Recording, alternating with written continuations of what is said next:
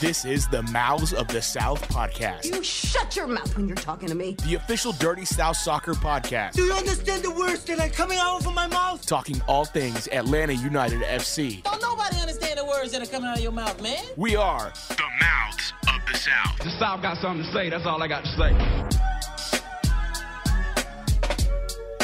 What's up, Atlanta? This is the Mouths of the South podcast brought to you by Dirty South Soccer. I am Eric Quintana. He is Sam Franco and Payson Schwinn also with us.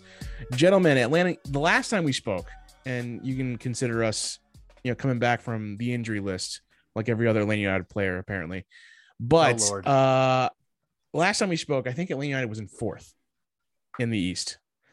As they sit today, before all the games have played on Wednesday, they are eighth. Ouch. In the East. Dead center. Not a good look. And almost dead center.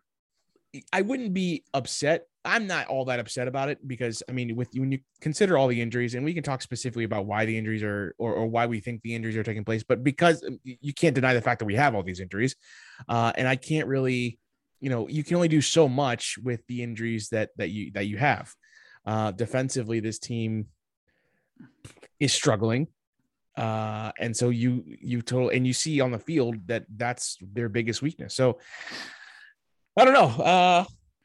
Aside from that, everything's good. What's up with you guys? It's funny you mentioned that. Yeah. Great way to jump into the pleasantries part of the podcast.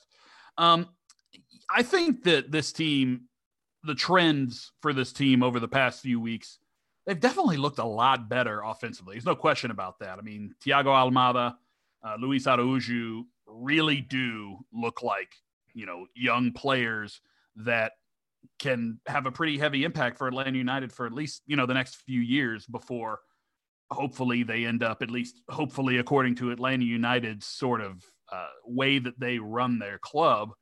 You have these guys for a few years, then you're able to sell them on for max profit. Right now, if you're asking me about those two, I'd say that right now, they both look like they're going to be guys that are going to continue to develop, continue to play really well for Atlanta United and get those, European overtures from bigger clubs that might want to pry them away rather for those big bucks that Atlanta United want to have. And so far, the only players they've been able to do that for in reality are Miguel Almiron, of course, who just wrapped up his season with Newcastle and might be on the move. So we'll definitely monitor that. He's getting some starting time, at least towards the end of the season. I do wonder if Joseph, before his knee injury, was actually getting looks. I know he's wanted to stay with Atlanta, so I'm not. That's a good question. It's not. I'm not worried about that aspect of it, but I wonder if he's gotten looks from Europe.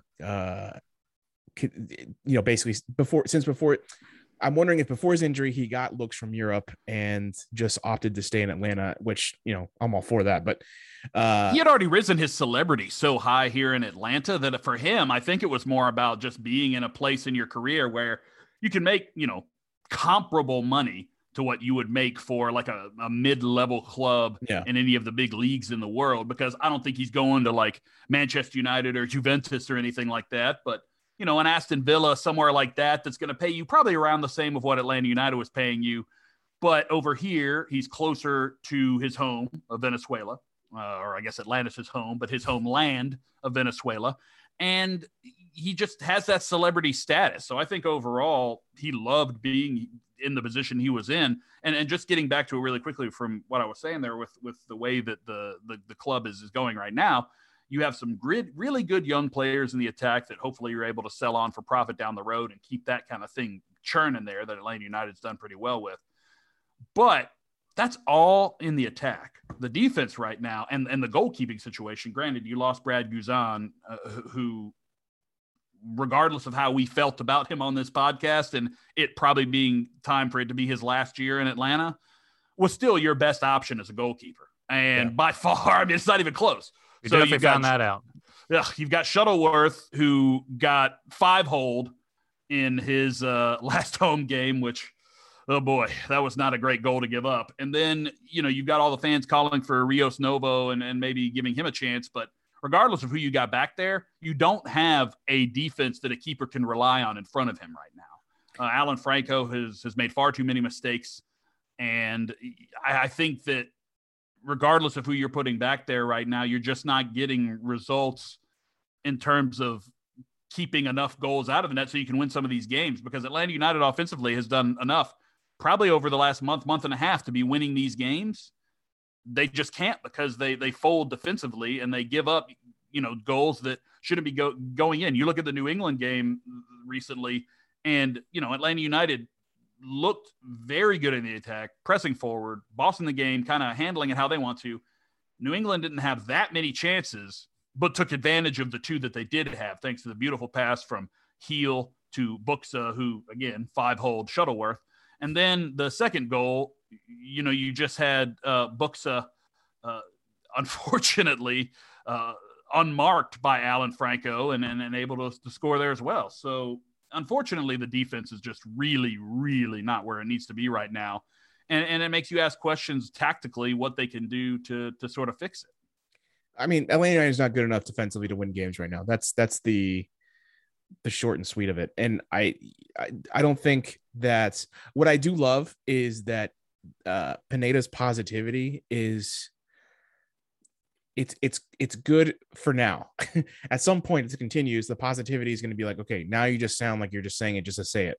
But right now, I'm convinced that he truly believes that the positivity helps his team, that he is genuinely positive about the future of this team when it comes to the 2022 season. It's funny about the Shuttleworth conversation, because we all know what Shuttleworth is. He's a veteran goalkeeper in MLS. He's bounced around from team to team. At this he's point, someone to put in between the pipes. That's really it. Yeah, he's competent enough. I think we all knew that when we knew we were going to get Shuttleworth. And the Rocco conversation is interesting because he's a 19-year-old goalkeeper. And at 19, you don't have enough experience to be, unless you are a goalkeeping prodigy, which if he's behind Shuttleworth, I don't think he is. And you don't see goalkeeping prodigies very often. I'm talking about like young goalkeepers that come in and like immediately are like the guy and have everything figured out. You just don't see that. That's why it's a more veteran, older statesman type position. I would be more concerned about Rocco making mistakes, but had the 5-hole not happened, yeah. Eric, to your point about his positivity, it's definitely rubbed off on me, because I think any past season where we're dead middle of the standings and getting draws, losing leads, I'd probably be really pissed off, to be honest. Mm-hmm. But I'm in a very good place, honestly, because of what we've been discussing with the offense clicking, with Almada looking like the number 10 that MLS so rarely sees. The dude is so smooth on the ball, such a great passer, such a great finisher. And the defense sucks, but you've given the amount of injuries we've had, and of course Gutman's out now. But, considering all that, and we're still able to pull out these 2-2 draws, I mean, I think we're just going to roll along here until some of these guys come back, and this is the best we can really hope for at this point. Dude, Atlanta United's injury situation is so bad right now. Like, I don't know if all of you have heard of this, but this comes to us from Felipe Cardenas' Twitter account. 20-year-old Bradley Cross, a U23 player with Newcastle United, was training with Atlanta United yesterday. He's a trialist, is what they call it. Somebody coming in and see if you might want to offer him a contract. He walked off injured after a clean 50-50 tackle. Dude doesn't even play for Atlanta United. He's just a trialist. He's Atlanta United adjacent, if you will. And he gets injured the first time he steps on the pitch. I'm surprised we haven't been hurt doing this podcast. I know. That's what I'm saying. I feel like, I'm surprised like that. Where do you think we've been the last 4 weeks, man? That's a good point. Yeah. That's true. We were injury list. No, but so here's the one thing that bugs me about the injury situation is the attack looks as good as it did in 2017, 2018. Super the shame of it is, and there's other moments across Atlanta sports where this has happened. If you think of like the Georgia Tech Calvin Johnson years, they wasted the Calvin Johnson years at Georgia Tech by well, they couldn't get anybody else. That's not really their fault. Not utilizing, but he was a special talent. You throw everything you can at him. UGA has had plenty of cases where they couldn't win national championships. They couldn't win that the games they needed to get to wherever they wanted to go. 2007 and 2012 for UGA wasted seasons in terms of having all this talent. And I get the same feeling of this year is that with the defense and being as struggling as much as it has, with all these injuries, you're looking at a top tier attacking quad, and you're even without Joseph, you're looking at a top tier attacking quad, and you're not going to get what you probably deserve out of that attacking unit. And look, it's still early enough in the season. You're not even halfway through. You're in 8th in the East, but what separates you is 8 points from Philadelphia in the top spot. So it's not like, everything's all said and done, not by any stretch of the imagination, but you got to figure something out defensively. You are treading water right now, which was what you hoped you could do with Joseph out. Hopefully he comes back and he's back to the old Joseph, which, that's a big question mark, but some of these other injuries that you're looking at, you look at Gutman, who just, I guess, going to get sidelined for 3 months or so. You can question how these injuries are happening. I think that if you think it's the turf, I think you're just looking for an excuse, for a scapegoat.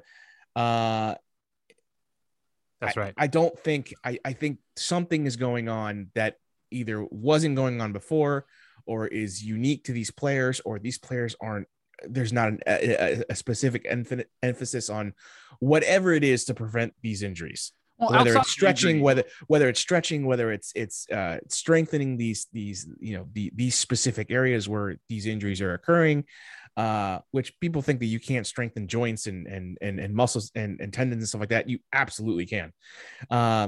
You can do things that will help prevent injuries. I'm not saying they won't happen, but there's a better chance that if you do things, there's things you can do to help prevent the likelihood of them happening. No, you said doo-doo. Doo-doo.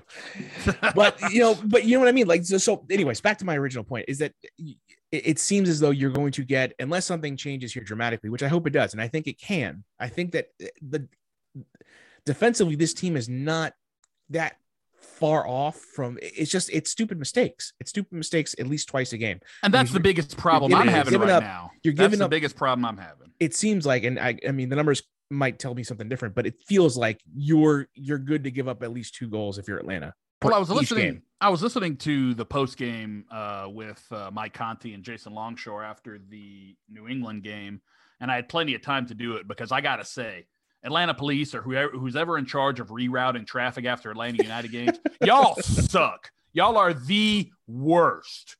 Like they always like put everybody going the same way. And then like, okay, so really quick aside, I was in like my lane of traffic properly, like just waiting. And people, like, I looked in my rear view and people moved the cones out of the way for the other side of traffic. So the opposite side of traffic, and just started driving down the road, and the cops are just standing there not doing anything. I'm like, guys, what?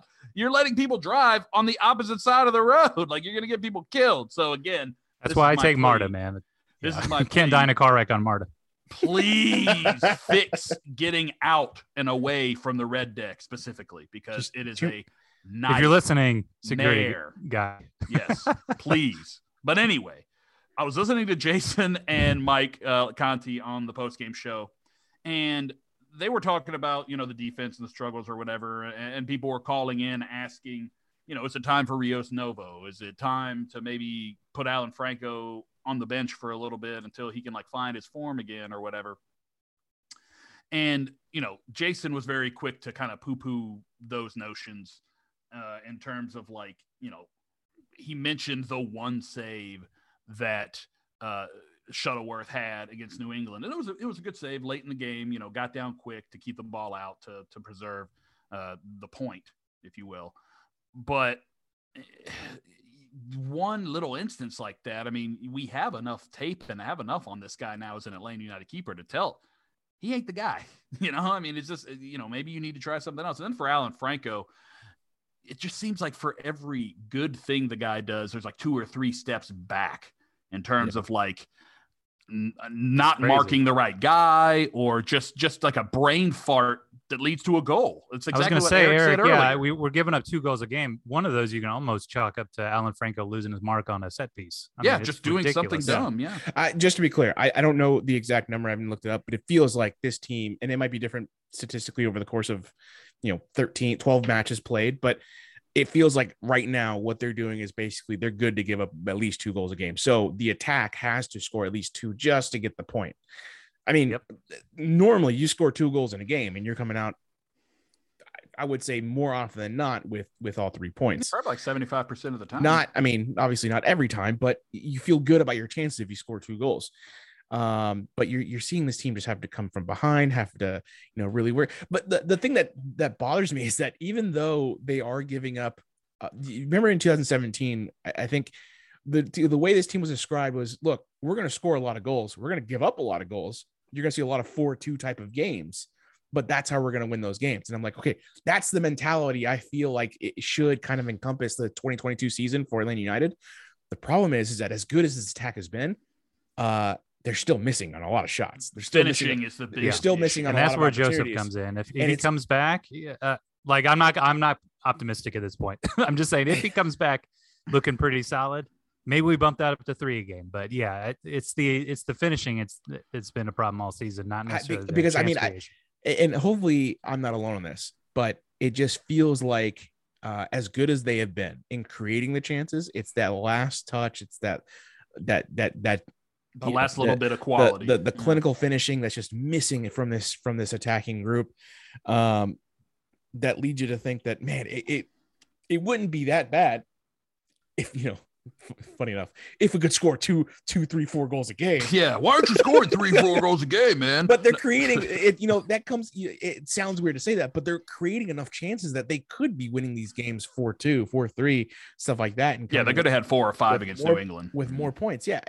It sounds selfish to say, but the way this season looks like it's panning out is that's what it will take for Atlanta United to have a, what we'll call a productive season.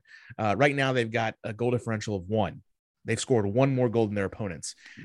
And it's got to be better. Look, 4 wins, 4 draws, 4 losses. It's at least everything you're saying is middle of the table. Exactly what Payson was saying earlier. Like, you're middle of the road in terms of goal differential. You're middle of the road in terms of the East. You're middle of the road in terms of your results. I mean, this team right now, it's almost like the scales are balanced, because on offense, you're really high up here. On defense, you're really low down here. So it kind of evens itself out to you just being somewhat of a mediocre team. And one thing about Joseph too, I think, this is another thing they were talking about on the post game. Somebody called in or emailed in or whatever with a question. Like they were a little curious as to, do you wreck team chemistry? Wreck was the wrong word, but they say, is bringing Joseph back and just inserting him right into the lineup, is that going to ruin the chemistry that your attack is sort of built right now?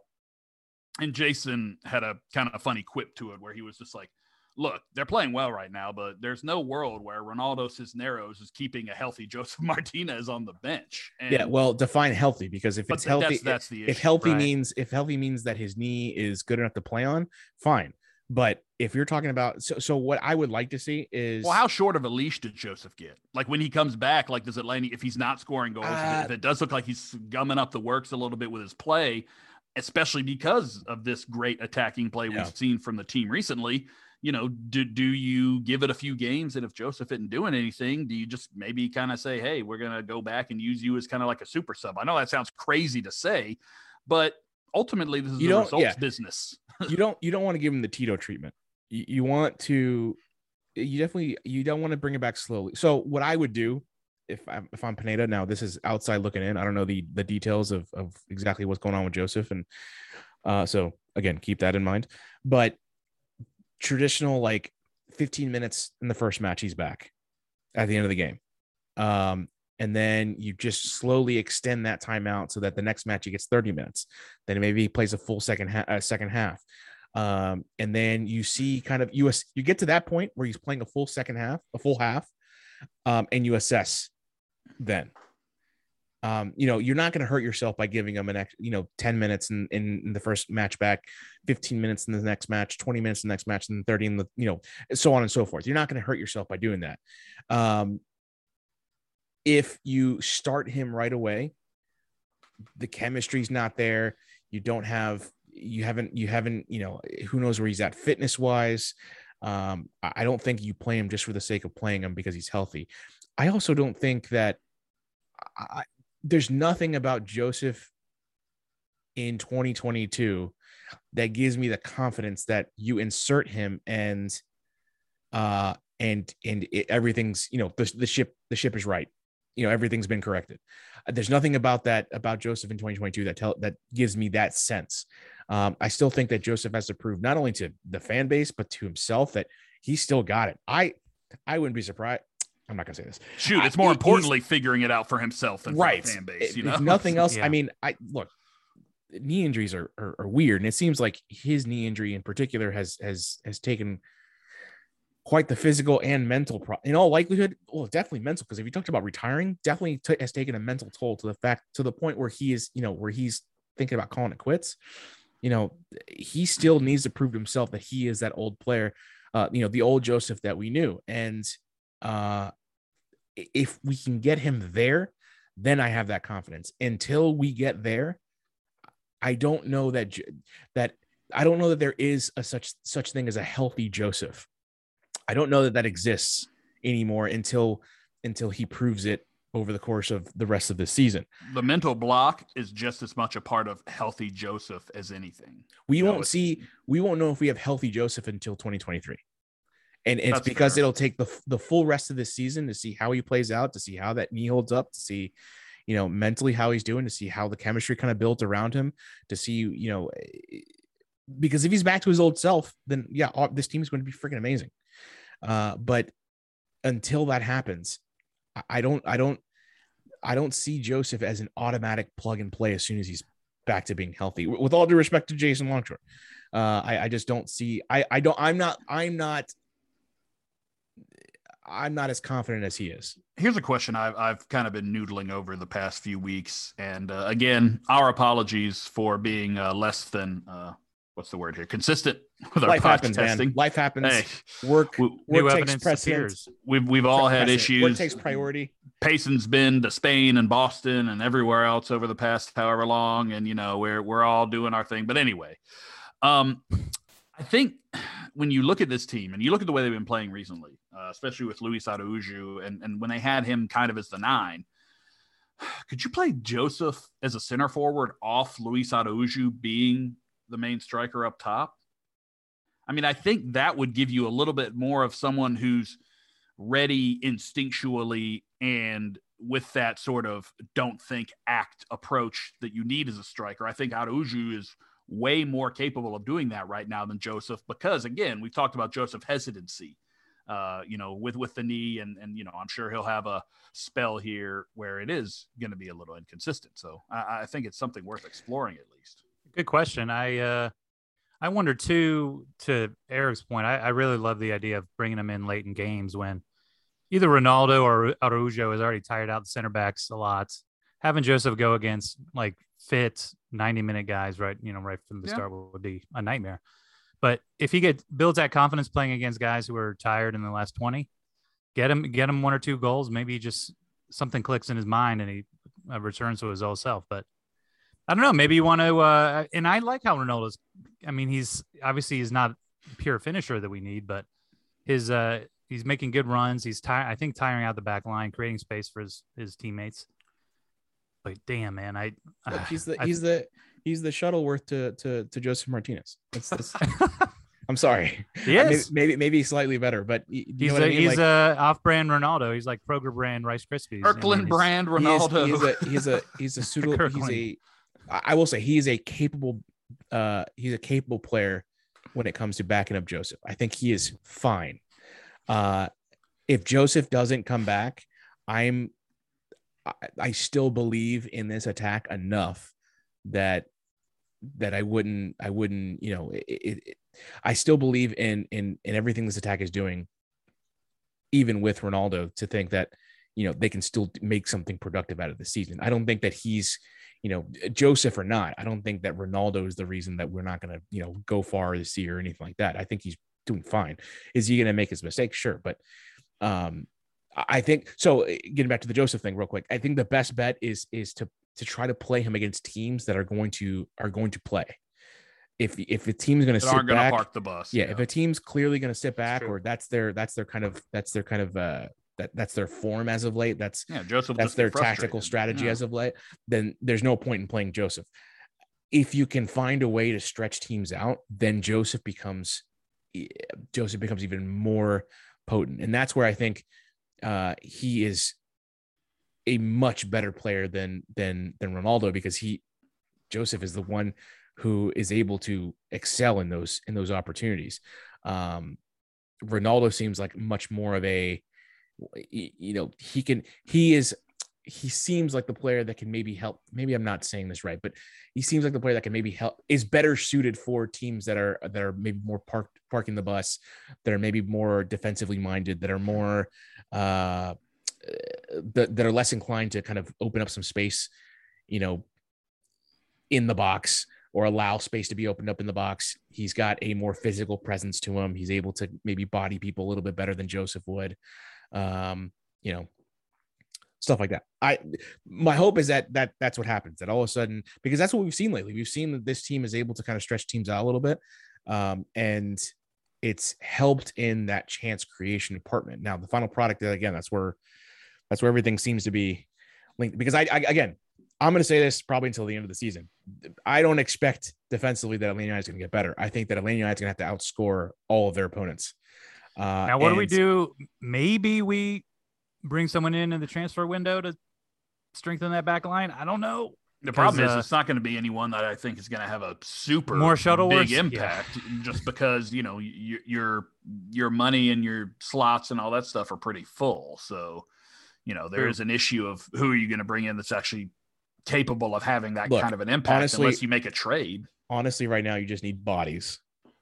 Because right now, the bodies you got ain't doing it. Everyone's dropping.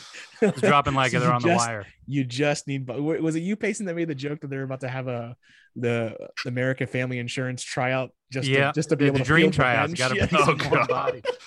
It's funny because I guys are the MVPs of the season. I saw somebody post a picture of like all the injured players on one like golf cart type thing at practice the other day. When they posted the extended golf cart. I can't remember. Yeah, exactly. But because it was like Brad Guzan and a couple other guys were in shadow, and then I think I saw, like you said, another picture that was like fixed it for you, and it was like a whole added like truck bed onto the back of the golf cart. There was a tweet that I actually asked, "Is this real?" Because they compare the Atlanta United injury history. And it's a well done graphic. And look, I can't verify how accurate this is, but you look at the difference between 2017, 2018, and 2018 was pretty bad. 2021 was also not great, but in 2021 it was you lost Hyman for the season, but then it was a bunch of like 2-week injuries. 3-week injuries, not that crazy when it comes to those were Barco with lower body extremry, whatever. Yeah, he used to get chopped down every 5 seconds. But that's what we saw. We saw I'm just gonna list off last year's: elbow for 2 weeks, lower body, Sosa lower body 2 weeks, Franco lower body 2 weeks, Jurgen Damm, it doesn't even matter, but 3 weeks, Joseto lower body 3 weeks, like Ibarra 2 weeks. Look, you can. It's not like these were all happening at the same time either. You compare all of these injuries to 3 months into 2022, and it's Araujo with the hamstring for 4 weeks, Mulroney with the leg for, what does that say? I can't read that. I think it's a couple of days. I don't know. I can't. Lennon for 4 days. Martinez for 4 to 6 weeks. Guzan for the season. Alonso for the season. I forgot about Alonso. For Alonso, oh my God, that's such a bad injury. You had the other Achilles to the goal. You could really use him right now. I can't pronounce his last name. Joseto with the hamstring for 2 to 4 weeks. Chol with the leg for to be determined. That's what it probably says in the other one. There's so many injuries, Eric. I barely remember them all. Campbell with an abductor to be determined. The abductors are those suck, because I'll be honest. Abductors are the ones. I think abductors are the ones where you feel fine on a day-to-day basis, but you go to kick a ball and you're like, oh my gosh. Yeah. Those are the ones players hate because they never heal up. I mean, I've got a question. Like head of communications, Chris Winkler, running in the press box last week. Is he hurt? I'm still not done. Sosa with the lower body for 2 weeks. Wiley with the lower body for 2 weeks. Dwyer with the leg for 3 weeks. Wiley for the second time with the ankle for 2 weeks. Robinson obviously with Achilles. Gutman with the quad. Like, I'm like, what the is going on? It's unreal. This isn't coincidence. Like, there's no way possible that this can be coincidence at this point. Like the first few you see it and you're like, damn, that sucks, whatever. But it keeps happening. I mean, and maybe with Guzan, that's coincidence. But but that's the thing. You keep racking your brain as to what could be causing this. And I know that we're all, playing physical therapists on the radio here, or whatever you want to call it. All my information is based off knees over toes, guys. So okay, well, thank you for podcast unofficially sponsored by Knees Over Toes guy. I kid you not. I want that guy to go into the Atlanta United front office for like 10 minutes and just hey, listen, hey, y'all are doing. Here's what you can do to help. I'm not saying it's going to prevent injury. I don't think he even claims it's going to prevent injury, but it definitely will help strengthen these areas where clearly this team is weak. Yeah, I got something funny to tell you. Yeah. When you turn 40 and you start doing like me, and you start doing searches every week, why does this hurt? You start getting Instagram ads. 40. That starts at 30, man. No, I know. You get Instagram ads like how to become a better stretcher. And all my Instagram feed is how to be more flexible, how not to get hurt, and like 30 magic supplements. Yeah, magic blue pills. Yes. But yeah, Atlanta United could really use some of these Instagram influencers to get in there, stretch them out real good. It's not going to hurt. It's not going to hurt. Like if nothing else, the information is going to make you think, okay, well, maybe let's go down this road and see if maybe there's Atlanta United hire the schmuck off of TikTok over here. This guy knows what he's doing. He gets views. Here's what's going to happen though. The curse of injuries or whatever is going to end. They're going to hire one of these guys. All of a sudden, this guy's going to be all hopped up on the fact that he saved Atlanta United. Atlanta United and you know what? I'm going to buy. And it's going to be just a coincidence. It's going to be a coincidence that the curse ended of these injuries, and then he happened to show up like the day before. And I got two words for y'all. All right, DDP Yoga. Former wrestler Diamond Dallas Page has his own yoga program now. It's saving a lot of older wrestlers the prime years at the end of their career. DDP Yoga, get it done. Hey, he's right up there in Marietta anyway. Amen. So you're right next to the training facility. Learn how to body slam and downward dog. It's not going to hurt. That's for sure. It's like I'm convinced that there's nothing they can do that would make this worse. But I just gave Atlanta the kiss of death with that phrase. Hire this schmuck off TikTok. That's our number one piece of advice for Atlanta. The one thing I don't know is how. This injury situation is bad. I don't think there's a team. There's a team in MLS right now that compares in terms of the injury situation with Atlanta United. But I do wonder, historically, when teams have like this kind of a year where they just have these injuries, how it fares amongst those lists of injuries, if you will. Like every now and then, teams in sports will have years where like everyone gets injured. I've never heard about it being this bad. Like even the worst cases across all sports, I've never heard of, 3 Achilles tears, 2 ACLs. 2 ACLs? No, just 1 ACL. But like enough season-long injuries to make you think, oh my gosh, this year has been an absolute disaster, and we haven't even gotten through the midway point. Well, there not even with that many involved though. Games, right? I mean, we're not. We got knocked out of the Open Cup. We're not having midweek games constantly.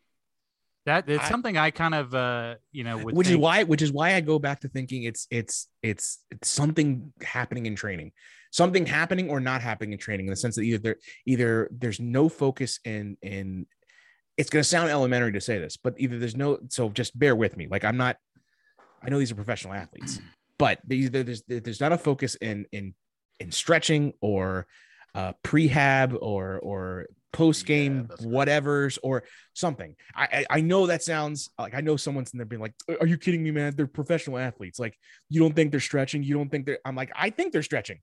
How well they're stretching, I don't know. I'm looking at the injury situation and I'm thinking something different is happening. This can't all be luck. I don't think it's the turf either, because more than half these injuries I think have not happened on turf.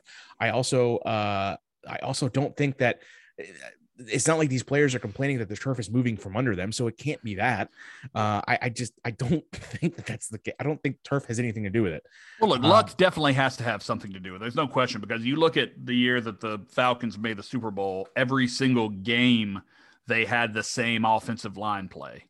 Do you know how like unheard of that is in terms of like not having those injuries? So look, of course, a little bit of luck has to be involved, but it also takes me back to, the Tata Martino era, when we all know training sessions were a lot looser. There wasn't as stringent of guidelines and things like that. And Atlanta United didn't suffer near as many injuries back then as it seems that they do now. So there's something to be said for playing loose versus playing tight. So is this team just playing too tight? You know what I mean? Because they always say that if you're tight, you're not loose, you're not, just kind of ready to play, ready to whatever, that you could be hurt. What's the old saying? Like, if you play and going into a game thinking you could get hurt, you're probably going to get hurt. So maybe there's just a little tightness, and that could be mentally as well, but that could be causing more injuries because the team possibly isn't playing as loose as we've seen them play in the past. Yeah. So looking at Gutman going down for 3 months, apparently. Dear God. That he was the outside of the attacking four that we have. I think a lot of people would be like attacking three, but I'm gonna include whoever's playing up top, which usually is Ronaldo. Because I don't think he's gonna add to it. He is adding to it. But Gutman was kind of outside of that. One of the obviously there's a level of effort there that is kind of at least visibly not matched by many on the team. I'm not saying that they're not playing with effort, the other people on the team, but at least it just looks like Gutman is playing with like that extra level. He had a quote the other day where he said, if we had a beep test, the fitness test in soccer, he would win. Yeah. And it's true. He's that kind of player. Like I'm not, again, I'm not saying that other players aren't playing with as much effort as he is, but it just looks like he's playing with more. Basically, just gave me an idea. I think they need to do the presidential fitness test. That's what they need to do to get back. Oh, please, no. I could never do a pull-up. It was just the most embarrassing week period of my life. Yeah, more than anything, that might have been good for kids' physical health, but it was very horrible for most of our mental health, getting laughed at by all of our classmates for not being able to do a pull-up. No pull-ups, no flexibility. What was I going to say? Lost your train of thought. Gutman, yeah. I mean, I think that is unreplaceable with how irreplaceable with how the team currently stands. But I also wonder who practically you put in that position, and then does the overall production of this team, the attacking production at least, does that go down a bit because you've lost a key figure of kind of that left flank? 100% you're going to lose some attacking prowess or whatever you want to call it, because Gutman has just done such a good job of really being the agitator. Like he's a guy who just does such a good job of kind of mucking up the other team's system, if you will, because of his ability to kind of just be everywhere. And that's something that, he is brought to this team, and not having it, I think, is going to affect you, not just, in the scoring and in the attack and going forward, but it's also going to affect you the other way, because that dude would track back really well. He felt like the closest thing we've seen to like a Julian Gressel since Julian Gressel left on that left side. Not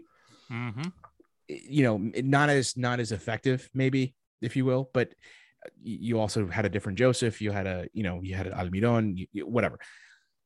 Amazing how many things with Atlanta United go back to, well, they had Miguel Almiron. Yeah, right. Well, they had Miguel Almiron. And a healthy Joseph. Special players, But no, it's it's the first time you've had someone that kind of gave off that same sort of energy, and got up into the attack, and like you said, Sam, was the agitator, was able to kind of create things, even if they didn't look pretty. He was able to create. I think Gressel, you can make an argument he made things look prettier, but it doesn't make it look pretty sometimes. But he's putting his team in a position. He's doing everything he can to put his team in a position to win. I think that's obvious. How you replace that, I'm not sure. I'm not sure you can. I think Ronald Hernandez is okay, but you're right. There's no replacing Gutman's ability to get numbers on the offense, win free kicks in dangerous spots, get back with constant buzzing up and down the sideline. Mm-hmm. Just not replaceable. And I worry, I do worry that the attack gets a little more stagnant, because as a defender, you're worrying about the four Atlanta attackers, and all of a sudden Gutman's coming down the line at you. You gotta make a decision. Now you're not gonna have to make that decision. Maybe Almada's not open this time. So we'll have, again, maybe the offensive production goes down a little bit, because he was the breakout star for me. Plus his leadership, everyone talks, seemed to really love the guy, was very vocal on the field, was almost the de facto captain once Goose went down. So, and I know Rossetto had the armband, and I think he's been playing pretty well in recent days, but Gutman's We say this about every injury, but this one hurts. Hurts real bad. Look, I know that a lot of the numbers nerds aren't gonna, take this part of it like into account, but I mean the intangibles that dude provided. It's kind of like what Payson was saying, man. The leadership, the mentality that he approached the game with. Like, you've got to appreciate a player who's on a team that has been struggling, like Atlanta United has, that doesn't change their approach to the game at all. Like, regardless of what's going on the field around them, regardless of the team, that dude is going to play his game regardless. And that is a breath of fresh air. And I think it really does rub off on the rest of your teammates around you, because quite frankly, if the coach is like, hey, this guy's still busting his balls and giving his all for the team, and you guys, Alan Franco, are just standing there and letting guys score goals behind you, like it's just one of those things where that is going to be as big of a thing that's missing from Atlanta United as anything Gutman provided you in terms of actual statistical things that you can point to in the stat sheet. He's going to give you way more than that. And when you lose that, I just think that with as many injuries as Atlanta United has had, this is one of the worst, and quite frankly, the worst timed, because of the way Atlanta United had been progressing in the attack. And a lot of that was because of Gutman and where he was on the field at all times. So you lose that. And Atlanta United is going to be, even with, getting Joseph back soon and kind of the rest of the team starting to play, because the chemistry is developing in the attack. There's no question about it, but this is going to hurt that. Even like losing Gutman is going to hurt that chemistry in the attack, because you're not going to have that guy who, as Payson was saying, was up there trying to win you free kicks. And like we all were saying, just the guy that's going to disrupt the other team. And if you don't have that, it's going to hurt for a little while. In 2020, you had a situation where, the team wasn't playing well. You were going through the COVID stuff, and all of a sudden you had Gallagher, a kid no one really expected much of, and he stepped up big. And that's the kind of thing that I'm hoping for when it comes to all these injuries, that someone steps up. You've seen it a little bit with Caleb Wiley. I'm trying to think if there's another good example. Ronaldo to an extent, but you brought him here specifically for that. At least for now, he's been fine. I'm not saying he's, he needs to be consistent, but I'm trying to think who, like, there's no one else that's really stepped up in that sense, right? Kenwyne Jones. No, I'm just kidding.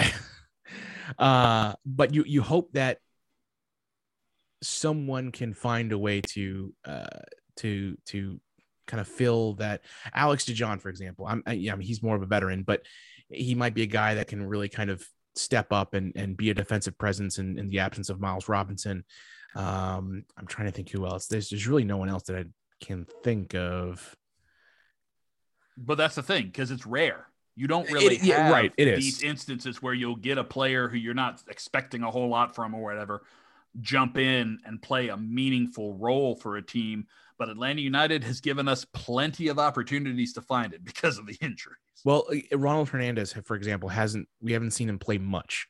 This would be a great opportunity for him to step up and, kind of show what he can do, I think Emil Assad might be a case where you can kind of, a little different because it was Atlanta United's first team. We didn't really know, but he, quite frankly, in the early part of Atlanta United, almost made more of an impression than the three DPs that you had, at least in the first few games. It wasn't a season-long thing, because obviously Joseph stepped in and started playing really well. Almiron blew the doors off of it his first season, and Tito also had a good first year. So, you had a case where Emil Assad was sort of just a guy you had on the roster who ended up looking a lot better than I think you were anticipating, and all credit there, of course, goes to Tata Martino. Do you want to hear about some financials? Ooh, financials. I like financials. Does that mean you're going to be giving us financials? Who are you curious whose salary are you curious about on this team? I was going to say Hindman, but we already know. I was going to say Hindman. Yeah, we already know his. Too high. His even with the, almost $250,000 he's basically given back. The cut he's made, not given back. The cut okay. Anyways, Hindman is making $657,000. That's a almost $243,000 cut from, I assume, last year. That is a whopping salary. Let me think. Franco Barro, $450,000. Alan Franco's a good one.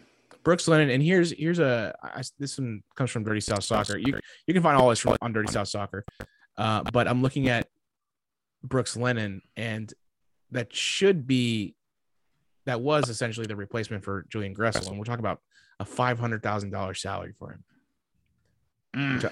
Which I don't know what Julian Gressel was looking for. I think Julian Gressel is probably looking for a lot more, but I think Gressel's problem was once he left Atlanta, he lost it. Like it was for both parties, it was bad.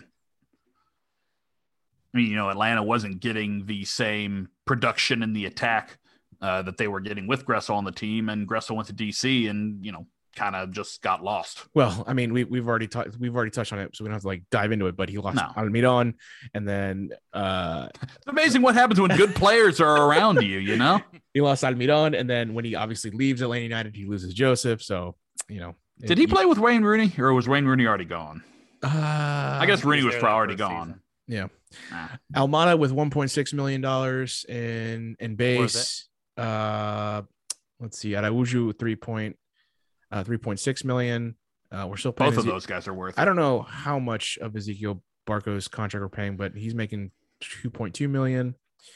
Let's see other notables. Ronaldo Cisnero, $244,000. Not bad. Go get your money, kid. That's pretty good. Or a few more goals. And Alan Franco, $540,000. No. That one might be worse than Hyndman right now, just because Alan Franco has showed you moments where he's been good. Alan Franco. Right now, sorry, go ahead. No, I was just saying right now with Alan Franco, you're not getting near enough the consistency for him to be quite, making as much money as he's making. And he's not playing up to that contract. Forgive me if I'm wrong, but he was a DP at one point, right? He was a DP they bought down. That's what I thought. Okay. Andrew Gutman, $300,000. Brad Guzan took a $346,000 pay cut and is getting paid $445,000, almost $446,000. Ronald Hernandez, $300,000. Franco Ibarra, $450,000. Brooks Lennon, $500,000. Oh, we already did that one. Eric Lopez. This is the one that kind of surprised me. I don't really know why they're paying him this much, but $360,000. Joseph Martinez, 3.7 with a total compensation of 4.1. Let's see. What is Shuttleworth making? Here's the steal. Here's the steal of the century. Moreno is making $460,000. You can make a case he deserves more. He's sort of been the least consistent of the attack, I would say, though. Yeah, for sure. Definitely earned his money, but yeah. I think so too. Yeah. I think earned his money, but yeah, you're right. He, room for improvement, if you will. Miles Robinson, $700,000, which when he's healthy and playing well, that is perfectly it's a bargain. Yep, yeah, it's perfectly fine. Josetu, $550,000. Shuttleworth is making $125,000, which I'm like, goodness gracious. That's $100,000 too much. I know that 25,000 is so less. Mean. I know that 25,000 is less than the minimum salary, but an exception should be made. Santiago Souza, $525,000, and here's a weird one because here's one that I don't know when he's ever going to come back. He seems to be off and on.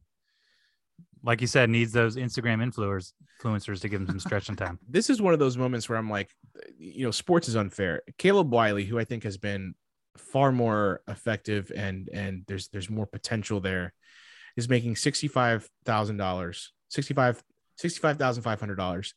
Tyler Wolf, on the other hand, who we've seen sparingly and I think has made less of a real impact, $110,000. Because his dad's a coach in the league, man. I mean, I don't want to talk about this is the unfair part of the homegrown system. Like when you get paid this little, even though you're a great prospect, you kind of get stuck on these low salaries for a few years with the hope that you kind of develop and get sold for big money. But here's a crazy little note, if you will. The guaranteed compensation for Alonso was $322,000 last year. So to play for Atlanta, he took a massive pay cut because he's getting paid $84,000 now. Took a massive pay cut. Probably some allocation money somewhere in there that see. So yeah, that's the other thing. I'm not sure exactly how that worked. Maybe not. But this is the base, the base salary. So I don't know if And doesn't include that expectations stuff, on or- that pickup felt very low at the time. But then he That's turned true. out Yeah, to be for an sure. incredible Sure. presence in our midfield. So I'm trying to think. Or who like 2 else- games. Who else has a massive like drop Yeah. off? Alan Franco took a pay cut, or maybe that's just how his contract was structured, of $162,000. Yeah, that one seems more like a structuring thing. We all know. Oh no, that was a bump in pay. I'm sorry. Nah. Excuse me. Well, again, waste of money. No, yeah, Alan Franco. Yeah, Alan Franco. Okay, so sorry. We kind of talk crap about Brooks Lennon, but he got a bump in pay of $125,000. So he was at $375,000 last year, got bumped up to $500,000. So if you look at what you got him for initially, $375,000, do you think that was?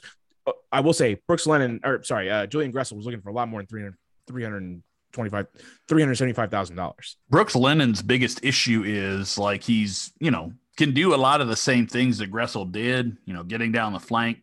Mm-hmm. His service, his final ball just isn't nearly as good as Gressel's. And I don't know if that's because there's not the same connection with Joseph that Gressel had with Joseph, or if it's just that he's not as good at, putting in that final ball. But that's the biggest difference between those two, in my opinion. Also, just another little note. We were talking a little smack about Tyler Wolff making as much as he does. He was last year at $79,500, which that compared to Caleb Wiley, $65,000. That's at least more even. And I guess in the last year has gotten a bump of $35,000. So that's what pushed him up to 110. Sports are weird because in every other profession, you earn more money by improving your job performance. For like a sports contract, just based on the way that they break them up or whatever. It's like Tyler Wolff, who is very possible is playing less this season than he was last season, and is making more money. So yes, the only reason I bring this up is because Dirty South Soccer, put all these numbers out there, and someone under the Lennon one was, so this is the money so they are paying Lennon the money that they wouldn't pay Gressel. It's not really fair to look at Lennon and be like, oh, they're paying him $500,000, because originally they weren't, and he earned, or that's how the contract was structured, where he would get more if he met certain benchmarks or whatever. Who knows how that works or how they structured it. But initially, that's not what they paid him. They didn't pay him $500,000 that they didn't want to pay Gressel. That's not how that worked. Well, look, this version of Lennon ain't worth that money. This current version of Julian Gressel also ain't worth that money. So sure. Okay. But was he worth that money? You're saying that did he earn it like because of the way he had played? Before the season, did he earn it? Did he get to that point? Because look, a lot has gone. I would say probably. I mean, again, we talked about this ad nauseum though when it happened. Like, hindsight for sure. Of course. Because of all the other mistakes we've made too. I mean, with all these Jürgen Damm and all those guys. I mean, all that money. But when this happened, we were saying this though. We were saying that they're kind of doing Gressel dirty, particularly with, Carlos Bocanegra supposedly had been saying like, yeah, we're going to take care of you. And then they didn't do it. So yeah, I mean, and with all that context behind it, yeah, Gressel deserved that. And just because of the sentimental value you get from a player like that, who was a big impact on a championship team. Yeah. I mean, for fans' sake and all that stuff, sure, you'd want him back over Lennon if they're both going to be about the same player, which quite frankly, they probably are right now. There's not much of a difference. Actually, we should probably look up what he's making now, but I don't think that he was looking for 500. I think he was looking for more in like the $750,000. I remember the conversation at the time was that Gressel was not worth the money he was asking, mainly because you were losing one of the centerpieces that he's around that was getting you the ball. Yeah, that's right. 750. So, and keep in mind, that's not so. Think about it this way: Brooks Lennon, when you signed him, was at $375,000. That's probably what you would be okay paying Gressel if Gressel was willing to stay for that much. Gressel was obviously looking for money. I don't fault him for doing that. Go get paid. Your careers are always short, no matter how long you think they're going to last. Even if they last a long time, they're still short. Neither player is worth the contract they're getting right now. I think that's the bottom line. Yeah, I think I agree with you. But which is why I say go get your money, because you never know what circumstances change and all that stuff. But it's not. You might start to say. Here's the short of it. Gressel wanted about $7,500,000. $7,500,000. Sorry.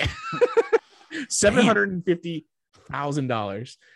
And when I said it, I knew I said it wrong. $750,000. And Brooks Lennon was paid $375,000. So that's a massive difference. I know he's getting paid $500,000 now, but it's a massive difference in it. So that statement from whoever's replying to this tweet from Dirty South Soccer is wrong. That's not the money they didn't want to give Gressel. The money they didn't want to give Gressel was an extra $500,000 from the $375,000 that they paid Lennon. Yeah, so good piece of business for Atlanta United in terms of getting a player. When you look at the production of the two players since that move has been made, yeah, that was a good piece of business by Atlanta United because the production's been pretty close to the same, essentially none, unfortunately. And you're getting, obviously more financial flexibility because you're not paying one player that much money. I don't think any of these contracts are all that outrageous, though.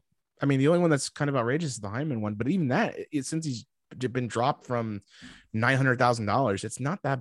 I mean, it's a lot. I think for we someone cut that's not some of more that effective, dead weight that was really. None of these contracts are. Yeah, none of these contracts are that crazy. I mean, I think let me look through it again. We were definitely needing a big hit, and Almada's been that guy. Mm-hmm. For sure. Definitely hit a home run with that one. You look at the DPs in Almada and Araujo right now, and they're definitely worth the money. Obviously, a healthy Joseph is worth the money, but he's not healthy now. And and Gareth Bale's going to be worth the money, right? I'm trying to think. Josetu might not be worth almost $500,000. I think the book's still out on that one. Probably, yeah, same. so. But that might be the only one that you think, maybe not worth it. Maybe Sosa's worth 525. But I think we're debating at the margins. I mean, for sure. Like the last two seasons, sure. I think we were really the cries of Boca out were probably loudest because of all the mistakes. Yeah, the front office was making. I'm not. None of these contracts are all that crazy to me. I don't know how much we're still other than the fact that a lot of the players aren't playing up to them. But yeah, I would say that money wise, they're not outrageous. Yeah, if Hyman were still on $900,000 a year, burning pitchforks. Yeah, I mean that would be the one that I would pick. But he's taking a pay cut, or it's just how his or it's just how it's structured. Yeah, whatever. Yeah, something like that. Well, yeah. So those are the contracts. Feel free to debate us. I'm not going to fight you on it, but because I mean, you can make arguments either way for some of these players, but You know what I would like to say, as it seems like we're sort of grinding to a halt here on this episode of the Mouths of the South. I did want to bring this up just a little bit because, Dom Dwyer and Alan Franco got into it during practice the other day. And it wasn't anything. It was just, teammates, having a hard practice and then kind of getting into it. But Dom Dwyer, if you guys will remember, I said 5 goals for the season. He's already got 3. I'm just saying. It's creeping up. He's creeping up there. He gets up to that 5. He's perfect as that last 10 minutes guy. Throw him on there, a guy that knows how to put the ball in the net. Yeah, I mean, I think he just made a good run and basically tapped it in. That's all you need from him. Yeah, that's been a good signing, and I think that the mentality that he brings too, which is go hard in practice, probably one you need. So I'm glad that he's doing that. Alan Franco might not have liked how hard Dom was going to practice, but that's you need those guys. And honestly, with Alan Franco, go hard at him. He needs somebody. Yeah, I mean that's what I'm saying. He needs some tuning up. And maybe Pineda told Dom that. We don't know that for sure, but maybe Pineda was like, "Hey, man, I need you to get in this guy and light a fire under him because he needs to get it right." So good move by Pineda. Yeah, absolutely.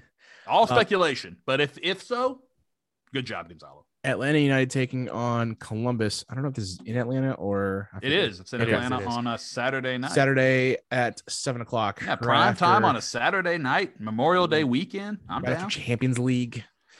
Here's my piece of advice for Atlanta United for this game. Don't give Lucas Zelarayan chances for free kicks in dangerous areas. Don't do it because that guy will make you pay. Sage advice. That being said, Columbus has not won a game in about a month. When this game is played, it'll be right at, I think, basically a month. Well, it's because they got rid of Yazzie Zardes, man. Duh. The last win they had was April 30th against DC United. That was a 3-0 win. Played New England for a 2-2 draw after that, and then lost to New York 2-0. And then their most recent match was against LAFC, where they lost 2-0. And now they go to Atlanta and face the Five Stripes. Look, Here's another piece of advice: score more goals than Columbus in this game. How about that? That's the thing. They haven't been scoring a ton lately. They have 2 goals in the last 4 matches. So this might be an opportunity to kind of build some confidence defensively and kind of hold them to it. But that being said, I think you expect to give up 2. So the quicker you can score 2 or more, the better for Atlanta United. I'm going. That's kind of the way I'm gonna kind of look at these things from now on, because at least until they prove me otherwise, you got to score 2 as quickly as possible. Yeah, unless you're playing then you're in the game. Like Chicago Fire, then I'm going 4-2 here. I mean, I think Columbus is a decent team. You know, like I said, they got Lucas Zelarayan, but I think this, and I don't know if this is more of a prediction than a hope, but this is the game. Like, you see this opponent coming in, not playing their best soccer against a team in Atlanta United that is playing really well in the attack. I mean, granted, we did just spend a good amount of time talking about how the Gutman injury is going to affect all of that. But I think overall, you've got guys up in the attack playing well enough that you can put goals in on Columbus. That's not going to be, hopefully, an issue. The issue here, of course, is going to be how many do you give up. So, again, no free kicks in dangerous areas. Don't do it. You're bad at defending set pieces, and Columbus is very good at putting them in the back of the net. Since March 20th, no, you say that, but I don't think they actually are. Since March 20th, Columbus has 4 goals in 1, 2, 3, 4, 5, 6, 7, 8, 9, 10 games. I'm just talking about from set pieces, and not necessarily just this year. One of those matches was the U.S. Open Cup game against Detroit City, so you can even count that one out. Oh man, their production's way down. You're absolutely right. I'm going full guns blazing confidence. 3-2. 3-2. Because you're right. Like I just can't. It doesn't matter how bad the offense is. Columbus still think we're gonna have some brain farts. Columbus is looking at Atlanta and thinking this is the game where we can right the ship. We can get it back. We can get our attack going. We can kind of build some, momentum for the next game. Just one game at a time. That deal. They're looking at Atlanta United thinking the same thing, and Atlanta United looks at Columbus defensively and goes, from a defensive standpoint, goes, okay, this is a game where we can hold them to maybe 1, maybe we get a clean sheet. Fingers crossed. But you give Almada and Araujo a taste, they're going to want some hat tricks. I'm just looking at. I do see a goal fest. They have 1, 2, 3, 4, 5, 6 clean sheets against them in the since March 20th. Bobby Shuttleworth licking his chops. 2nd. Like, I mean, the amount of not scoring they're doing is kind of amazing right now. So it's an opportunity. Atlanta's got to take it, and just close your legs, Shuttleworth. Don't let them 5-hole you. Close your legs, Shuttleworth. It's funny that we're all right. Clip that, please. Hold on. It's funny that we're giving Shuttleworth all the crap when Guzan, before he got to Atlanta, had the nightmare of a game where he got 3 or 5-holed 3 times against what was it, Chelsea? Yeah. Oh yeah. Do we not remember that? That was an embarrassing end to the. Do we not remember that? I all love the Guzan, and that's why he's in MLS. All love the Guzan, but that one was bad. I would love to see the percentages on that one, because that seems right up there with getting struck by lightning and then winning the lottery right afterwards. It's one of those. But we'll see. Hey, I would take getting struck by lightning if it meant I won the lottery afterwards. Although that, of course, depends on what your definition of winning the lottery is, because it could be like, oh yeah, it's one of those deals with the devil you make where it's like, oh yeah, you're gonna get struck by lightning but win the lottery the next day, and the lottery you win, it's like a free ticket off a scratcher. If you never hear from Sam Franco, know that has been done. Any final thoughts, gentlemen, before we wrap up? Just hopeful, man. I mean, I think at this rate, we've done the negative thing. We've done the, hey, what the hell's going on thing. But now you're starting to see this team play better in the attack. And I think ultimately, as a soccer fan, playing well in the attack is what gives fans hope. Like, playing well in the defense is one thing, but, you have to score goals to win games. And I think Atlanta United getting much better, looking much better in the attack, getting Araujo back and him impacting it almost immediately from his return from injury. So I think at this rate for this team, it's especially with the injuries on defense, it's going to be a hold on for dear life for pretty much the rest of the season. I think we have to get used to that and accept that that's what it's going to be. So, if you're an Atlanta United fan, hope that your team can score a lot and be prepared to give up a lot, because that's pretty much, I think, what we're going to see, unless this team and Alan Franco in particular can really figure it out in terms of positioning, in terms of just playing well. And look, you need Alan Franco to step up. I know Alex DeJohn's come in and sort of taken the Miles role, but quite frankly, Alex DeJohn needs to be taking the Alan Franco role, and Alan Franco needs to be taking the Miles Robinson role. So if he can figure it out, step up, start to play a little bit better defense, that's going to make your entire back line better. And by default, your goalkeeping situation better. So that's my the final biggest thought thing is everyone out there say a prayer, burn some sage, do whatever you need to do for Joseph Martinez in the next couple of weeks, because this might be your last chance. I just, the guy is just such a important figure in this city. I pointed out where half the kids in these youth games have number 7 on their backs, not because of, Portuguese Ronaldo, but because of Joseph Martinez. And man, it would be incredible. Yeah. It would be incredible for him to come back and that knee's healthy and he just turns it on again. But everyone out there, good thoughts, happy thoughts to Joseph. You're telling me these kids aren't putting on the number 7 for Eric Cantona? Come on, man. They love how he kicked dudes in the face. He kung fu kicked the guy. Howard Webb's favorite player. I guess my final thought is that kind of piggybacking off of you, Sam. There's a lot of, the attack has made you very hopeful. Should make you very hopeful for what this team can do in 2022, and we didn't have that very early on in the season, or at least this much of it. And maybe if there's an emphasis, look, I would rather have 4-2 wins than 1-0 losses. I'll put it that way. I would rather have a team that has a chance up until the last minute to score goals, is creating a lot of chances, than a team that's unbelievably stout defensively but can only rely on one goal. That one that's boring to watch in most cases, and this is much more entertaining, even if we're giving up 2-3 goals a match. Hopefully it's not the case. Hopefully we're scoring 4 and they're scoring none. But I think we've prepared you well enough for what looks to be 4-2, 4-3, 5-3 type of games. Hopefully not many, and hopefully many going in the favor of Atlanta United, because we need something to kind of turn in this season for it to be productive. There's definitely still a chance, definitely still time, but eighth right now with 16 points, Philadelphia with 24. So literally everything is still up there for grabs this early in the season. So, nothing to get too sad about yet, but definitely a lot to be hopeful for. All right. Here. Yep. That'll do it for us. We'll try to go next week, but again, we got busy lives, busy schedules. This is a hobby. It's always been a hobby. We had more time to do our hobby in the past, and you'll hear us when you hear us. But life happens. And I'm not traveling anywhere, so life happens. People get busy. Projects pop up that are either unexpected or take up more time than you think, and sometimes you got to put the hobbies on hold. So until next time, we plan on being here next week, but you never know with us. So same time, well, maybe not. Yeah. Probably different time, same bat channel. I was going to say until next week, but until next time, see you later, Atlanta. See ya.